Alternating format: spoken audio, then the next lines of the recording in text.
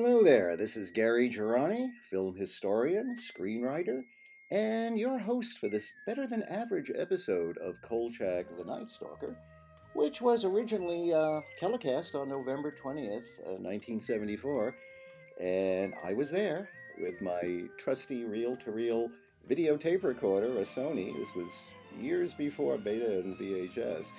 But I wanted to record these episodes because they were quite interesting, and I was thinking of including Kolchak in the main lineup of Fantastic Television, which was a book I was writing, or just starting to write at that time. By the way, I'd like to draw your attention right now to the opening titles here, which were created and directed by Jack Cole, a name you'll see in the end credits every week. And I was fortunate enough to interview Jack Cole just a couple of years ago for a documentary that I was making, and we spoke about his work on The Night Stalker, and we will be getting into that a little further down with this commentary. Anyway, our episode begins in typical fashion with Carl Kolchak kind of summing things up. The solitary reporter who is, in a way, has no life other than what he does in this series, pretty much, as far as we can tell, and that's by design. Again, some wonderful point of view shots. One of the strengths of Kolchak the Night Stalker, of course, was the wonderful cinematography, and I have to say, to some degree, the unsung hero of Kolchak might be cinematographer Ronald W. Brown, who did all the work on the show and was really, look at this right here. What a wonderful way to open up a shot. We don't know what we're looking at. It's hazy, and then we realize as the camera pulls away, we were shooting through some flowers or whatever to give you a sense of this rich woman's home. And that is the whole gimmick here, as Kolchak sets us up. The rich are being imperiled in this story. The rich who are usually very well-protected, well-guarded, and all of those protections are not going to make a bit of difference in the course of this story. We are looking at, actually, an actress named Lois January, who was playing the first victim of our story. And interestingly enough, she began her movie career back in the 30s. She's one of the devil worshippers in The Black Cat, the classic Boris Karloff, Edgar Ulmer movie. And she's also, just to show you her range, still in the fantasy genre, she's the manicurist in The Wizard of Oz. So, she pops up here and there in some important movies. By the way, we're now seeing the first attack, and the method of this attack is something that we're going to be seeing repeated in the later killings, and it's very significant. We see an animal, we see a victim mesmerized, and then we see that animal transform into human form. In this case, what appears to be a rather large-sized Native American, played by the actor Richard Kiel, who we will be discussing at length during the course of this commentary. As a matter of fact, I also managed to interview Richard Kiel a few years ago, and horror wasn't his strong suit, interestingly enough, so this particular role was not one of his favorites. We'll get into that a little further down the line. Second victim here is, this is Lucy LaPont Addison, played by Barbara Morrison. And another, veteran actress. We've seen her in One Step Beyond, Twilight Zone. She played Hattie Hatfield in the Batman episode, The Contaminated Cow. Kolchak's narration sets her up as a pretty formidable character, which is she sees this dog or coyote or whatever it is, and instantly reaches for a weapon. So this lady wasn't even frightened that much. She was ready to fight back. But again, we see this entire process going on, where the person is hypnotized and gives up a treasure. I forgot to mention, first time around, it was the treasure that the Indian was after. Look at this wonderful up-angle shot. And, of course, Richard Kiel's entire history on film very often involved up-angles to accentuate his tremendous height. Here we have our regular opening with some fantastic shots, and all of these establishing shots from Chicago were shot when McGavin and the camera crew had gone out to do all this kind of shooting initially, and these were shots that you'll see throughout the show, and they really, really are a very good idea because it makes a difference. You kind of feel that you're there. The show was filmed on the Universal lot. For the most part, they went out to a few locations, but it's mostly a studio show. So all of these shots were invaluable in establishing where we were, and it's to the credit of the show that they did that, and we always get that. We're noticing our credits here. There are some familiar ones. Our writers here also did Mr. Ring and The Sentry, and our director also did The Zombie. Oh, I love this particular shot with the train. It's also the classic idea of, they're so low rent, every time a train passes by, things kind of rattle. I should also mention something, we've seen a couple of the attacks, and the music, which is by Jerry Fielding, who kind of jumped in. Gil Millay sort of established the flavor and tone of the series with his music, and then Jerry Fielding kind of came in and did his thing, and Fielding was a great composer as well. I mean, oh my goodness, he did The Wild Bunch, Straw Dogs, The Outlaw Josie Wales, Escape from Alcatraz, Bad News Bears. I mean, he was very, very versatile. And he caught the vibe very well. He understood that it's sort of a funky show with funky music that can range from being kind of funny and surprising and then dark, all mixed in with a kind of reporter on the job, kind of busy music that we associate with the genre. Of course, here we see our regular cast of characters, sort of the Kolchak family. And it's quite a wonderful family. I mean, we've got Ruth McDevitt as Emily Cowles and Jack Bridge as Ron Updike. And, of course, I'm sure many of the other commentators are going to mention this. Yeah, this little family is a classic unit.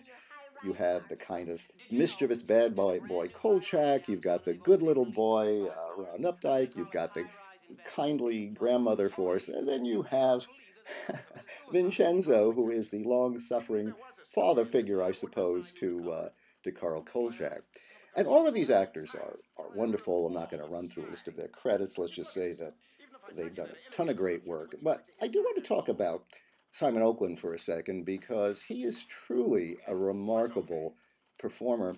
And, for me, I think about his work in the early 60s. I think about Psycho. I think about, he plays the racist cop in West Side Story. Yeah, he's had a tremendous career. And in Psycho, he gets to give this amazing speech at the end, which kind of amounts to a soliloquy. And to me, and to a lot of other film buffs, it's almost like the equivalent of Marlon Brando in On the Waterfront in a famous taxi scene, because Oakland's delivery is so incredible. I mean, to this day, consciously or unconsciously, at least I wind up using some of his phrases. I don't know how many times I've said, not exactly. His final soliloquy in Psycho is really wonderful. Anyway, as our plot is moving along here, we'll notice rather humorously that Carl parks his car right next to the cop cars, and in a sense is impeding the work of the police as the camera swings back and shows us this. But that's classic Carl Kolchak, folks. Okay, and here we have our adversary of the week, at least in terms of authority figure, police kind of adversary. Obviously, it's the monster of the week, who is the real adversary for Carl Kolchak. But he's always dealing with, tough cops and police chiefs and authority figures who just think he's crazy. That's all part of the whole formula of the show. We have an interesting sequence here. Again, look at fantastic handheld photography. And one could say that the handheld photography style of the show is clearly influenced by news reporting, what you see on the news. It's always handheld photography. You want to get that sense of it. But the cinematographer continues that look in all kinds of shots, even ones that aren't like this, that suggest action and chasing and whatever. He kind of does that in general, and the show is very much alive visually. Of course, I'm pointing out in the second shot of the dog, you'll see the dog move a little at the very end. I think its head moves, its ear moves, but hey, okay. This is only after looking at this for quite some time. By the way, our police captain this week, Captain Joe Baker, is played by Ramon Beery, who was a very popular character. We have our big reveal here as the cops actually see the giant Indian. It's interesting. He puts his hand over his eyes as they're shooting. You would think, oh, he's putting his hands over his ears, but that's what it should have been. But actually, underneath it all, Carl's been taking pictures, and it's pretty much established that his eyes are his key power source and anything that affects him. So in that shot, you tend to think it's the sounds, but it's actually this other thing. Uh, a very effective moment right here. By the way, Ramon Bieri just mentioned was a wonderful heavyset character actor. He also played Captain Webster in Legacy of Terror as a similar character, different name. And he was a perennial guest star and started on the stage and eventually had his own show, Joe's World, in 1979. And he passed away in 2001 at age 71. Okay, so we're coming toward the end of Act 1 here, and we have had this amazing attack, a series of attacks by this curious character who appears to be, just visually, a Native American Indian. And I love this final shot.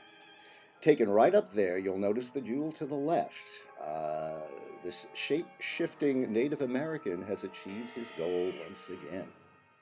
Very effective way to end the first section. By the way, this this shot we're looking at right now, which will be repeated later in the episode, is not a shot of Chicago. It's actually a night shot of Boston, Massachusetts.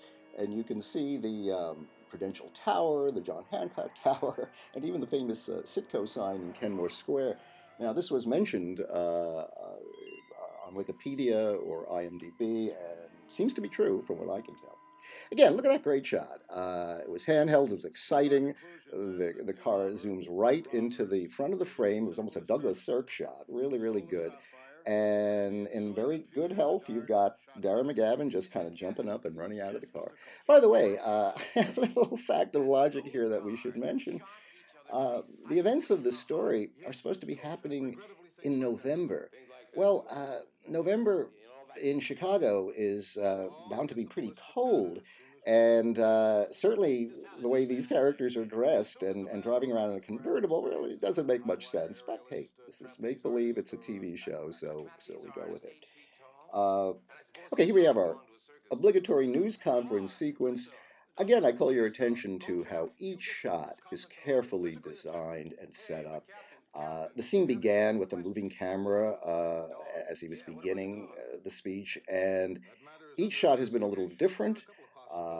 And there's a sense of life and vitality, even when you have a bunch of people just sitting there writing notes.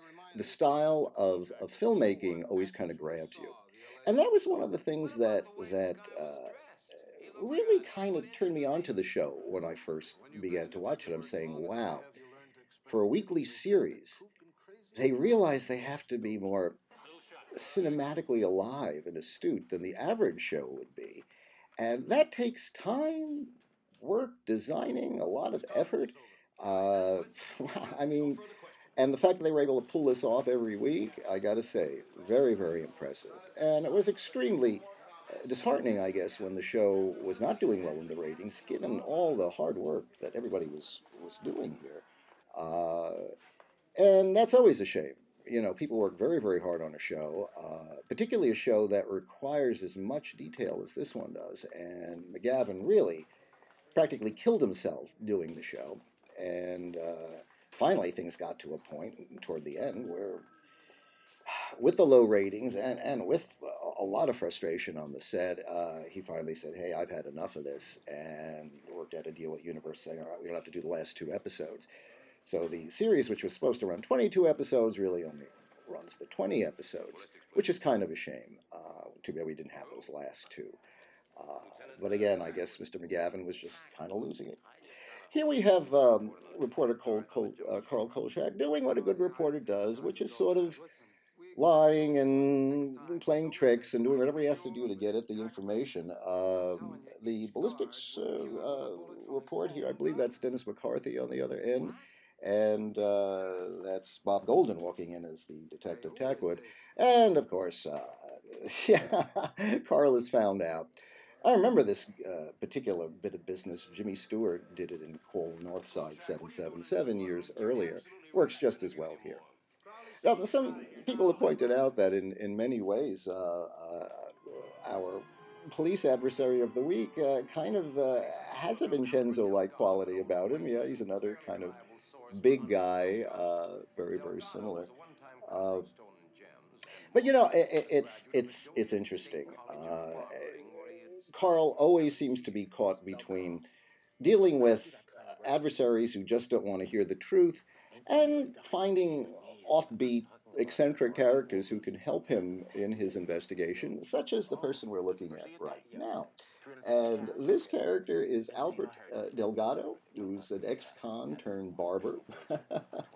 And he's played by Marvin Kaplan, who a lot of people of my generation might recognize as Choo Choo from the Top Cat TV series. He was a very funny New York comedian, discovered by Katharine Hepburn. She put him in Adam's Rib in 1949, and he's been a wonderful character actor and voice actor ever since. Mad Mad World, The Great Race, etc. He passed away in 2016. Oh, and he also, should mention, he played Henry for 8 years on Alice, so he became someone that the public was sort of aware of, or maybe his voice, if nothing else, is kind of unforgettable. But here, this is just typical of the kind of person that Kolchak will connect with. You'll see a couple more in this episode before it's finished. And in a weird way, it's sort of like Kolchak is an eccentric, and many of the people that he encounters are eccentric as well. This kept a level of humor to the proceedings. It was offbeat, slightly dark humor, although the series played it up a little bit more, and that in itself led to difficulties to the point where Darren McGavin, who was promised that he would be the producer of the show, but this was just a promise. It really was not, in fact, the truth. But he kind of behaved like he was the producer in a way I really don't blame them. If Universal said, yeah, you can produce the show, and they still weren't officially forthcoming, well, hell, I'm going to produce the show and do it my way. They said I was the producer, right? But this did lead to tremendous problems. McGavin's concept of the show ultimately was a little different than Universal's. I suppose we should say that, Darren McGavin certainly knew his character and the potential of his character more than any studio executive. But it did lead to problems. Of course, everybody wanted Kolchak to be humorous and to be an eccentric, funny character. It's just the balance of horror and humor. And there have been, it's been mentioned in a lot of times that there are two different camps here. That there are some who love the original Night Stalker movie and sort of are fond of the second telefilm. But then when the concept went to a weekly series, uh, the very nature of that seemed to dissipate the horror or reduce the experience into something of a formulaic joke to some degree.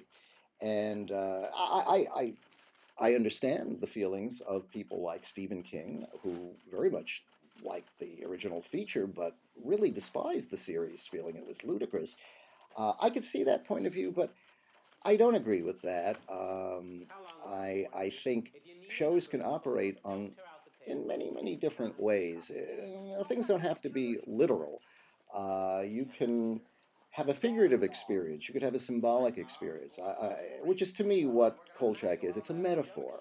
This was the Watergate era, and it was a clever way to do a sort of fantasy that repeats that message in a roundabout way every week. I mean, what I tell people is, listen, if you insist on being super realistic about this, try this one on. How about after the events of the first telefilm, Carl Kolchak had a breakdown, and he's in a straitjacket somewhere, and he's having hallucinations. He's reliving that original Las Vegas experience where he encountered an actual monster. He's reliving that in his mind over and over and over again. And that's what we're experiencing here, where we somehow we're seeing his inner thoughts acted out and portrayed. So if you need to, you can look at it that way. And if you are able to make the leap and just say, hey, enjoy the pleasures of what we're getting, we're still getting all those same uh, thwarting authority, finding the truth, all the entertainment value that comes from watching Darren McGavin doing this kind of thing. Also, I want to mention there's a great bit of business here with Carl ripping out the pages, which he's done with everybody's book, of course. Classic Carl Kolchak recklessness. He also announced, I believe, early in the episode, he was going to get new clothes because if clothes make the reporter, and Miss Emily goes, finally. But of course, we never see those new clothes, nor will we ever see those new clothes. Nor do we want to see those new clothes. Actually, that's the whole point. Oh, this is an entertaining bit coming up with the actor James Griffith playing Mr. George M. Schwartz. You got a whole kind of entertaining notion here with German accents, and the trainer of the German Shepherd here is speaks to the dog or gives the dog's commands in German, and it's kind of an entertaining little. As this part is playing out, let me just mention that this was the 8th episode telecast of the Kolchak series, and it was a significant episode for a couple of reasons, but probably mainly it was something of a kind of part of the second wind that the series had. If we go through the evolution of it, you started off with The Ripper, which was a very exciting episode, which seemed to condense the 2 TV features into a single hour. I was very impressed that it was a very stylish approach to the show. I said, okay, they're capturing the soul of Kolchak in hour form. How nice is that? So you started off very strong with The Ripper. Then you had Zombie, which was almost as good. Then you had UFO, or that other long title they're coming, there, whatever it is, and that that was a little vague. It was interesting, it was a little offbeat, but we're going, I don't know about that.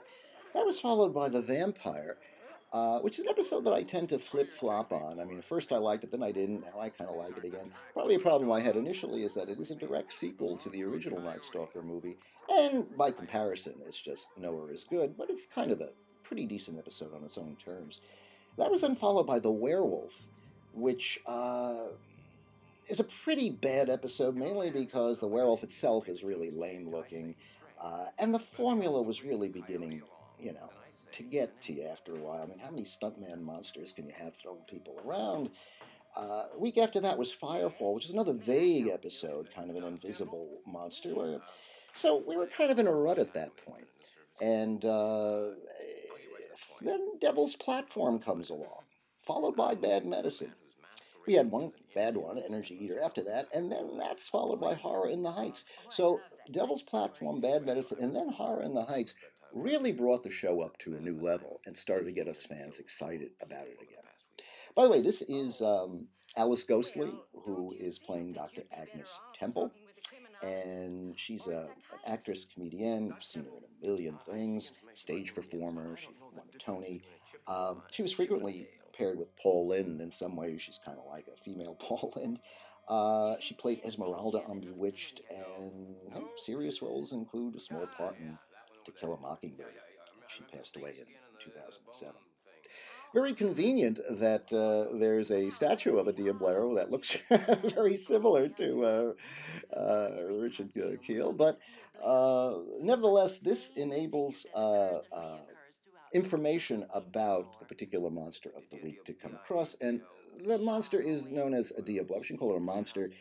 It's essentially a tribal medicine man, and who is incredibly evil. As a matter of fact, there's been research done about this, and in a book, 1968, called The Teachings of Don Juan, a Yaqui Way of Knowledge, it refers to an Indian, a Yaqui Indian, Don Juan Matas, who was a student to a Diablero.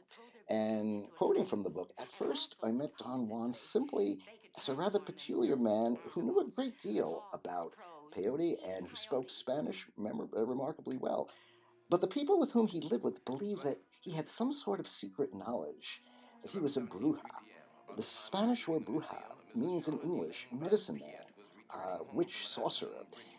It connotes essentially a person who has extraordinary and usually evil powers.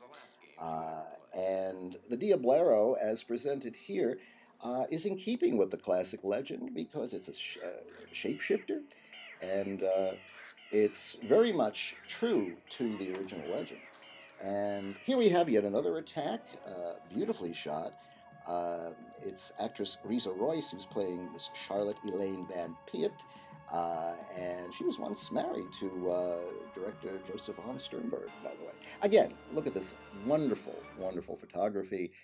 Uh, every shot in this series is really, really carefully designed, and that was kind of what drew the fans to it, along with Darren McGavin's wonderful performance, of course. Getting back to the whole Diablero thing, though, another quote here: the basic principle guiding the sorcerer is an attempt to reconcile the opposing animalistic and divine aspects of man. The sorcerer's solution to this constant struggle is to suppress man's divine nature, allowing the base instincts to rise above and totally rule over the individual and society in general. And whenever you're making a deal with the devil, whatever your culture is, you are on pretty dangerous ground, let's put it that way.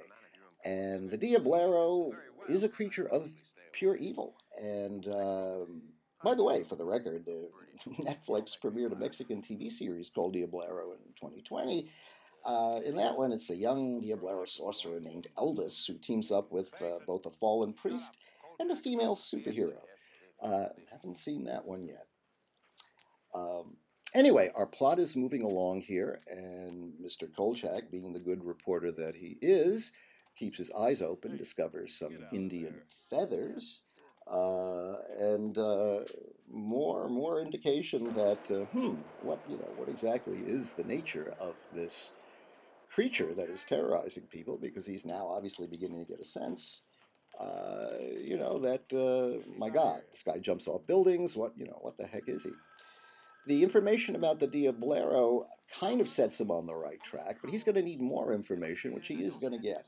By the way, this is a very, very funny bit of business going back and forth. And again, look at the camera work, look at the editing, a very, very entertaining little bit. While it's going on, let's now talk about Jack Cole, who directed the opening titles that we see every week of Kolchak the Night Stalker. And here's what he had to say about Darren McGavin. He's a terrific actor, and he's got a great quality to him. That's what he had that Gary Collins didn't have. So I did the Sixth Sense opening without Collins, focusing on the great mystery of all the supernatural or paranormal events that they were exploring. Well, yeah, Gary Collins, who was a very sort of handsome, straightforward leading man, doesn't have a fraction of the kinetic excitement of a Darren McGavin playing Kolchak, or a Peter Falk as Clement, any of these more very, very colorful performers. So it made perfect sense that Jack Cole understood that with Darren McGavin he had something. Okay, with Night Stalker, it was completely different. A professor of psychology did an entire study that's online. He talks about fear without seeing fear. With Night Stalker, I started it lighthearted. He's coming into the newsroom, whistling and carefree, tosses the hat, it misses the hook. He doesn't care anyway because he's a slob, and it falls into the garbage can. I didn't make another take out of it. Instinctively, I knew this is perfect. That's going to be his character. That's going to be his thing. So I kept it in. And then the music, when it finally was finally scored, it starts changing with the keys of the typewriter. I start moving in tighter and tighter, and the keys become this violent attack, as the keys just went right to the lens of the camera. And you can finally see a little bit of what he's writing. The woman screamed as the creature attacked, or whatever, and all of this. And suddenly, he stops, and he senses something. Light goes from daylight to nighttime.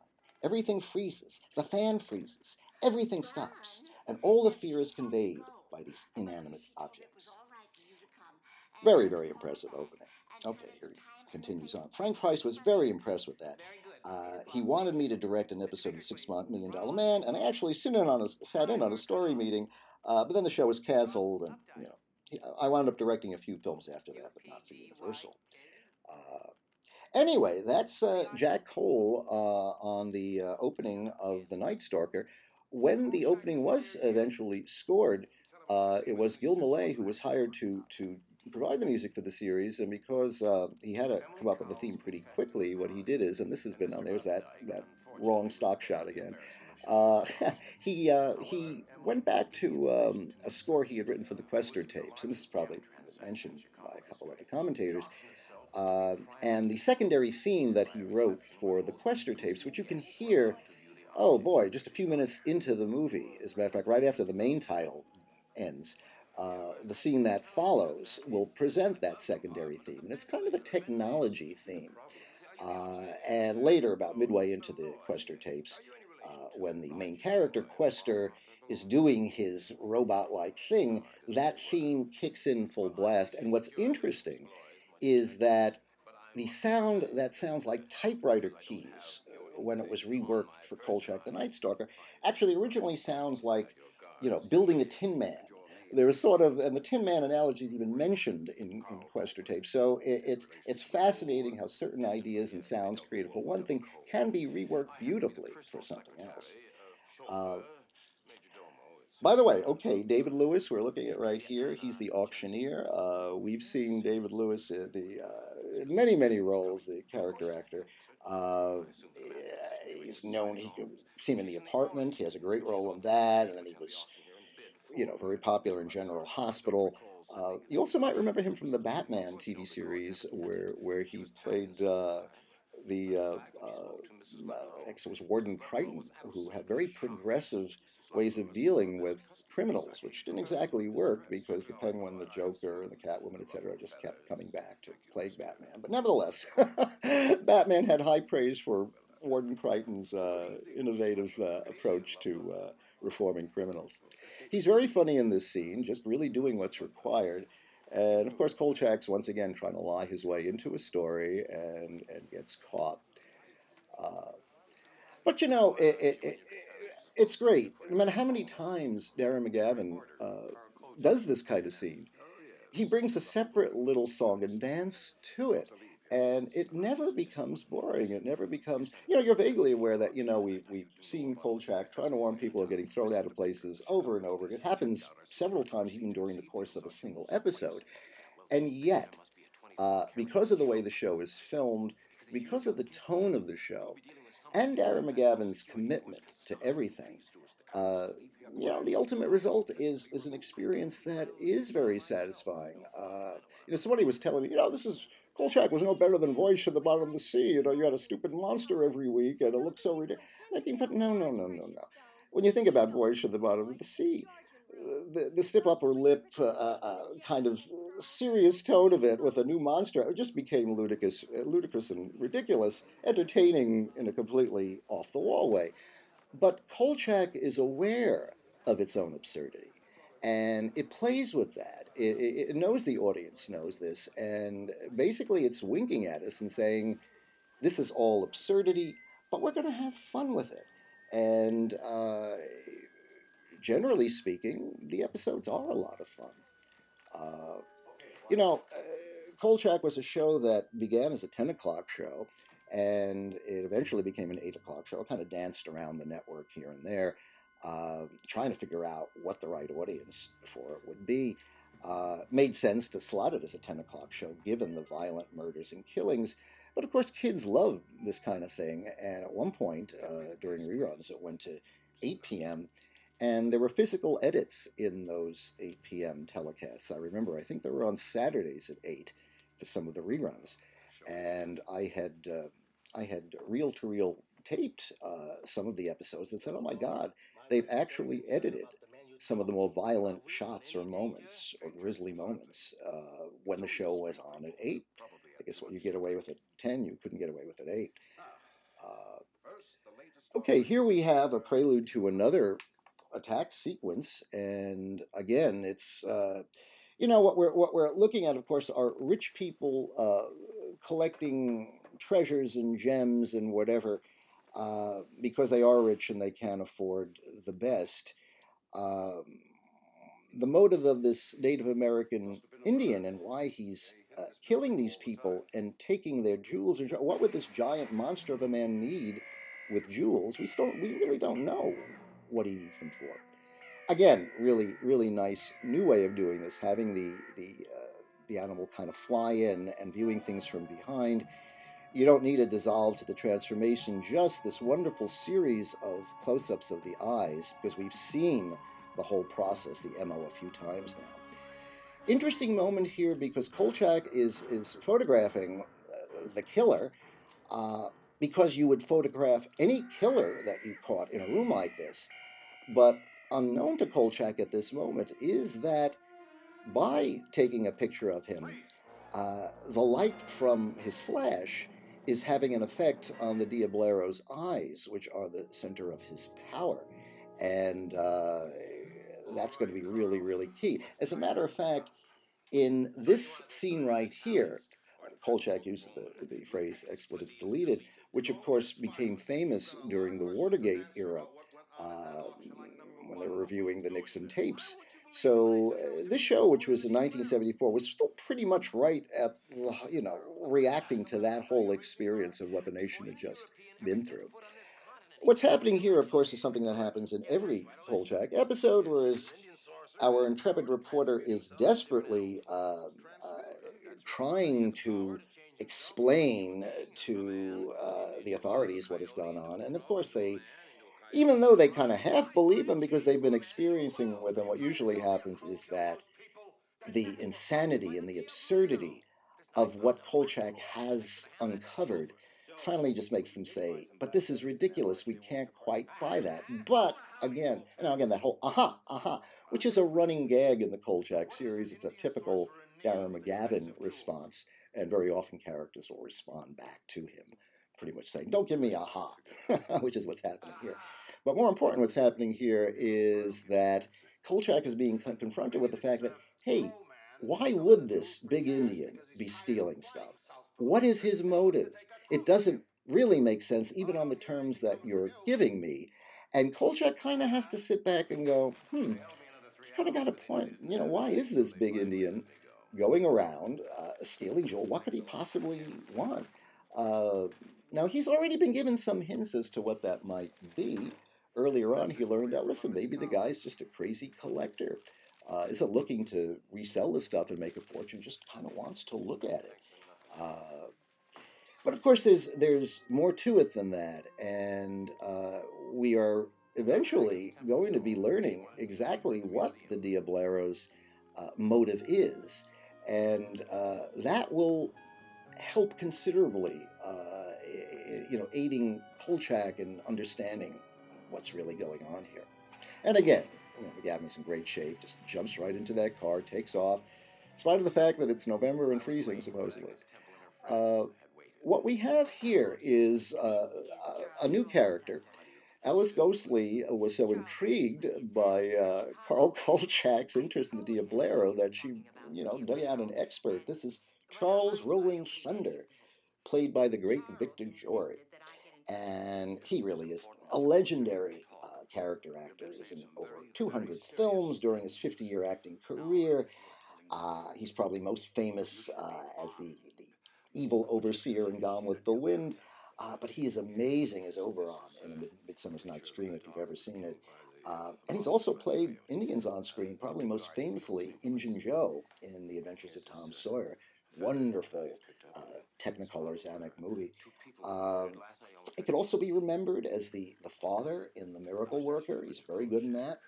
And perhaps most perversely, as a romantic leading man in Catwoman of the Moon. That's quite a sight, really. He died at age 79 in 1982. And he actually played a character very similar to this in Devil Dog, The Hound from Hell, which is another made-for-TV horror movie done a few years later. He is telling Carl Kolchak now, the eyes are everything with the Diablero. And Carl is saying, well, I know, when I flash my thing, it can, smarts, but is it? He said, no, it's deadly to him. And Carl's beginning to grasp that. Finally, it is the Victor Jory character here who reveals specifics about why the Diablero is stealing all of this jewelry. Well, apparently, he's under a curse. He lived for years under a curse, according to what Charles Rolling Thunder is saying, and it was a curse to acquire a treasure. He was an ancient sorcerer who dared to steal the ritual treasure which belongs to the gods alone. And for his greed, he was put under a curse to build an eternal treasure before he could cross the river of the seven winds. This is exactly now what Charles Rolling Thunder is telling Carl Kolchak. And so that's why he's killing all these people and stealing all this jewelry. He's acquiring the ultimate treasure, and not even for his own pleasure.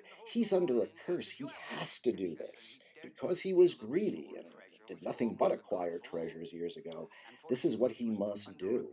So, interestingly enough, there is no racial, social, political agenda here. The Diablero is just doing his thing. And let's talk a second about the monsters of Kolchak. We're just looking at Victor Jory, and it's interesting. Some people have felt, gee, maybe Victor Jory would have been better as playing the Diablero. He could have been crafty and a far more interesting adversary for Kolchak than just this towering Indian guy, right? Well, I kind of disagree with that, because if you think about it for a second, the monsters of Kolchak are basically straight men for Kolchak. And that started with Barry Atwater in the original Night Stalker. It certainly carried over into the Night Strangler of Richard Anderson. And most of the monsters on the TV version are also very much, Eric Braeden is of that nature. They are men of few words. They want to mind their own business. Unfortunately, that business usually means killing other people, which does kind of make their activities high profile. But they're grim and, like I say, straight men, because up against Carl Kolchak is the three-ring circus performer of a character. And like any great duos, you have to have one wild guy and one straight man, right? Well, that was the formula that was kind of set up.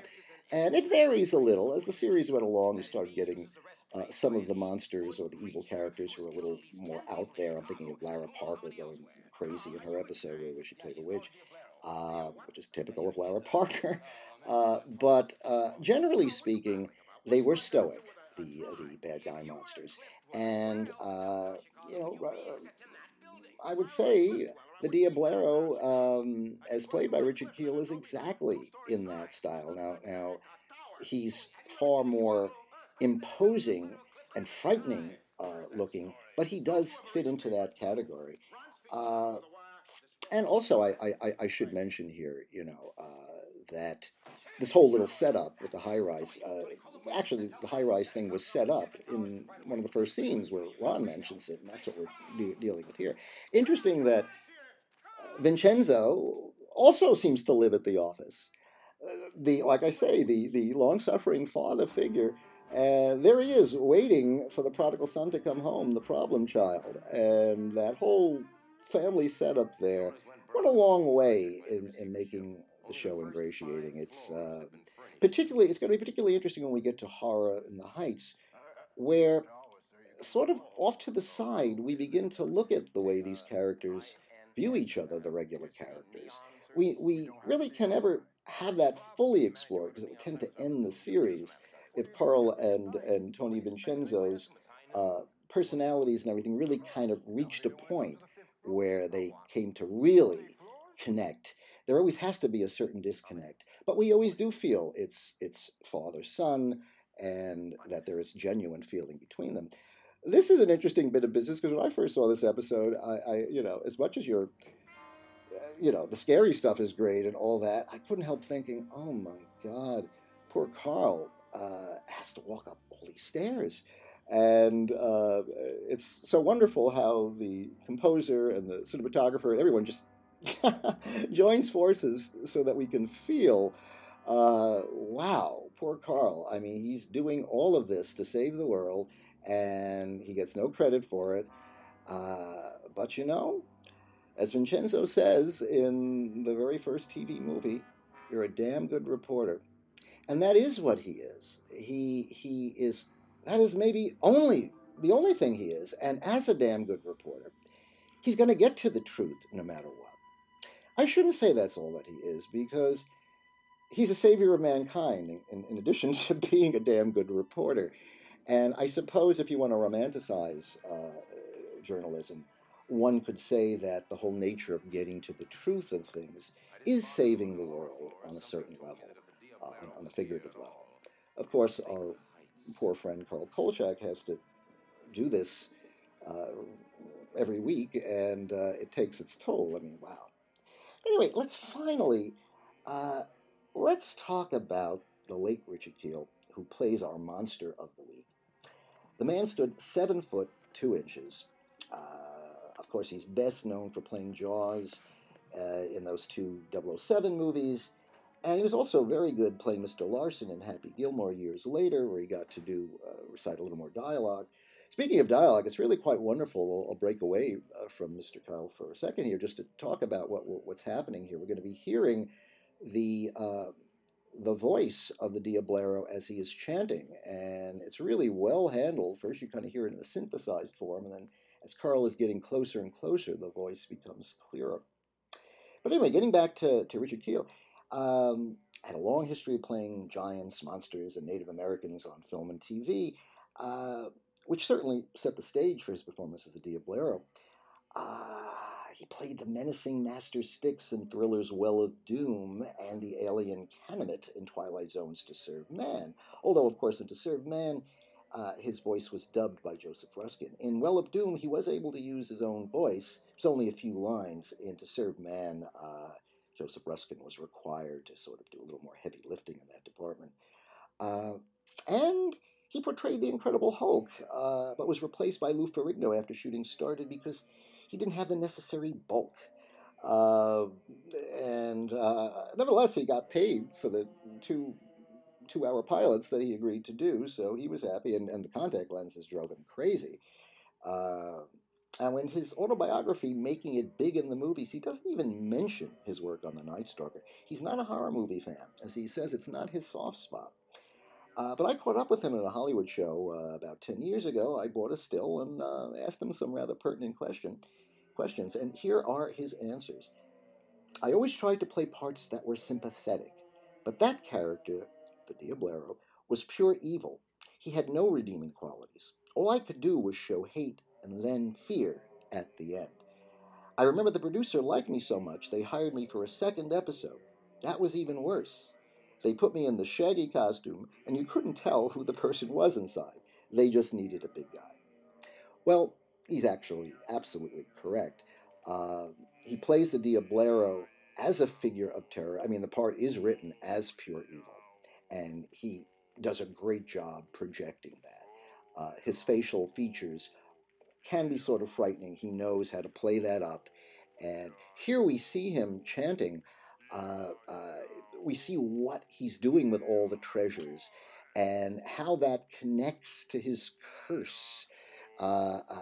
He is fulfilling what he has to do because of his curse. There's a certain level of elation in that he's accomplishing his goal, which, of course, Kolchak is going to mess up the whole thing. By the way, another bit of made-up lore, which is coming in very handy at this point, is the fact that if a Diablero sees his reflection, that's the only thing that can kill him. Well, I don't think that really comes out of the actual lore, but it makes logical sense given how important the eyes are to the Diablero, and it's perfectly fine as a device to use that. It's a Medusa kind of gimmick, and so essentially Carl has to find a way to get him to see his reflection, and that's sort of the gimmick here. Interesting, the whole transforming into a bird, transforming into a coyote.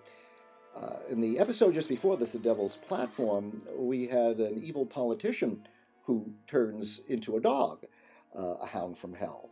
And a week later, we have a coyote from hell, which is kind of, all right. Thank goodness. Both episodes are very, very well done in their own way. And you really don't get a sense of duplication. You feel like you're seeing something. They're very well handled here. The destruction of the Diablero. As Richard Keel said, he is able to show the fear, not just the evil at this point, but the terror of knowing that his days have finally come to an end. And we even get a little optical and a nifty kind of disintegration moment which is pretty gooky and fairly impressive. Like many of these shots in The Night Stalker, the cinematographer kind of softens the focus so it can look a little more interesting, and that's the case here. Nice that we have that disintegration, though. Good disintegration is always a good thing here. And we won't get that in Horror in the Heights. There's a little spoiler up ahead, and some fans have complained about that. But essentially, it's always welcome. Well, Carl is pretty much summing things up at this point, and I would say, while not among the absolute top episodes of Kolchak the Night Stalker, it's just kind of below that. And as I mentioned earlier, it was very, very satisfying, especially after The Devil's Platform the week before, to have an episode that seemed fresh, original. It got away from the stuntman monster thing. I mean, even though you had, Richard Kiel, he doesn't throw people around, really. He turns into animals. Very different. Very, very different. So, I'd like to thank you for listening, and I just want to say that I'll also be here to take you through 2 additional episodes, Horror in the Heights and The Sentry. And on behalf of everyone at Kino, once again, thanks for listening.